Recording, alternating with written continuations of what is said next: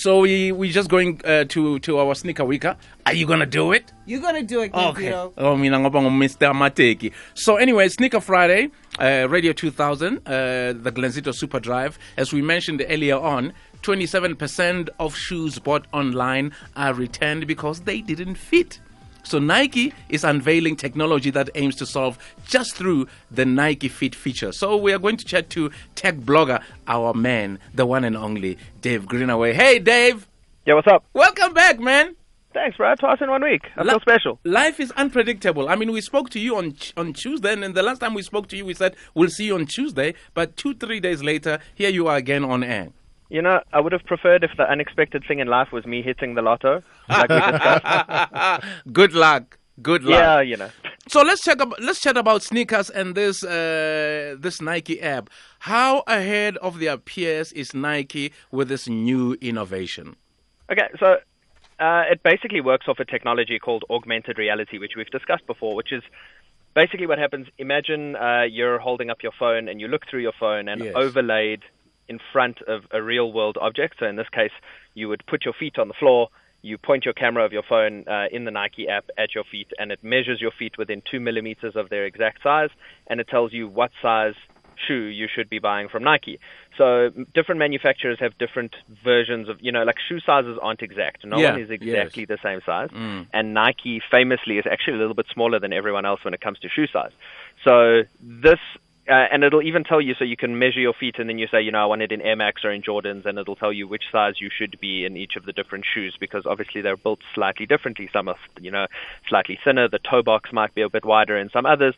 So it's a really cool feature for that, especially if you're going to be doing any sort of training in it, and you want a bit of space maybe for your toes to splay out because you're going to be jumping or whatever it is, And the cool thing is like augmented reality, the leaders in the market at the moment are Apple, and that's because, they understand what the hardware and software going into their iPhones is versus any of the Android manufacturers who would be using Google software and a whole bunch of other hardware from other manufacturers.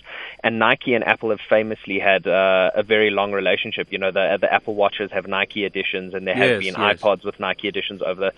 So for a company like Nike to be doing this, specifically in augmented reality, they've got the connections. If I'm not mistaken, Tim Cook is on Nike's board, and vice versa. I think they've got a board member from Nike who sits on Apple's board. So they're a very close company technology-wise. And so this is a very smart move from them, and it's something that I would have expected them to be the first to do. So it looks very cool. Absolutely amazing, because I know a lot of people usually struggle with their size, especially when you want to buy someone a present and you want it to be a surprise. Sometimes you do ask them 2 months before, just playing around. So what size shoe do you wear? And normally people will just say a size 6, but they don't know whether it's a US 6, it's a Euro whatever, like 42 or whatever. whatever. Yeah. So I'm sure this app will help a lot of people. But is this likely to impact Nike sales?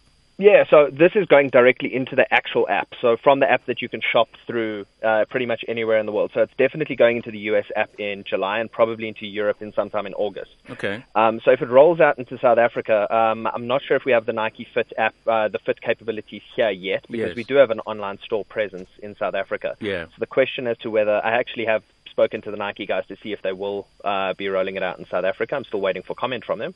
But it is a feature that could, because, if you're going to be unsatisfied, if you buy 2 pairs of shoes and have to return both of them and then they don't have it in your size, you're not going to buy more shoes from Nike. Absolutely. This way, if they get the fit right the first time, every time, you're just going to buy more.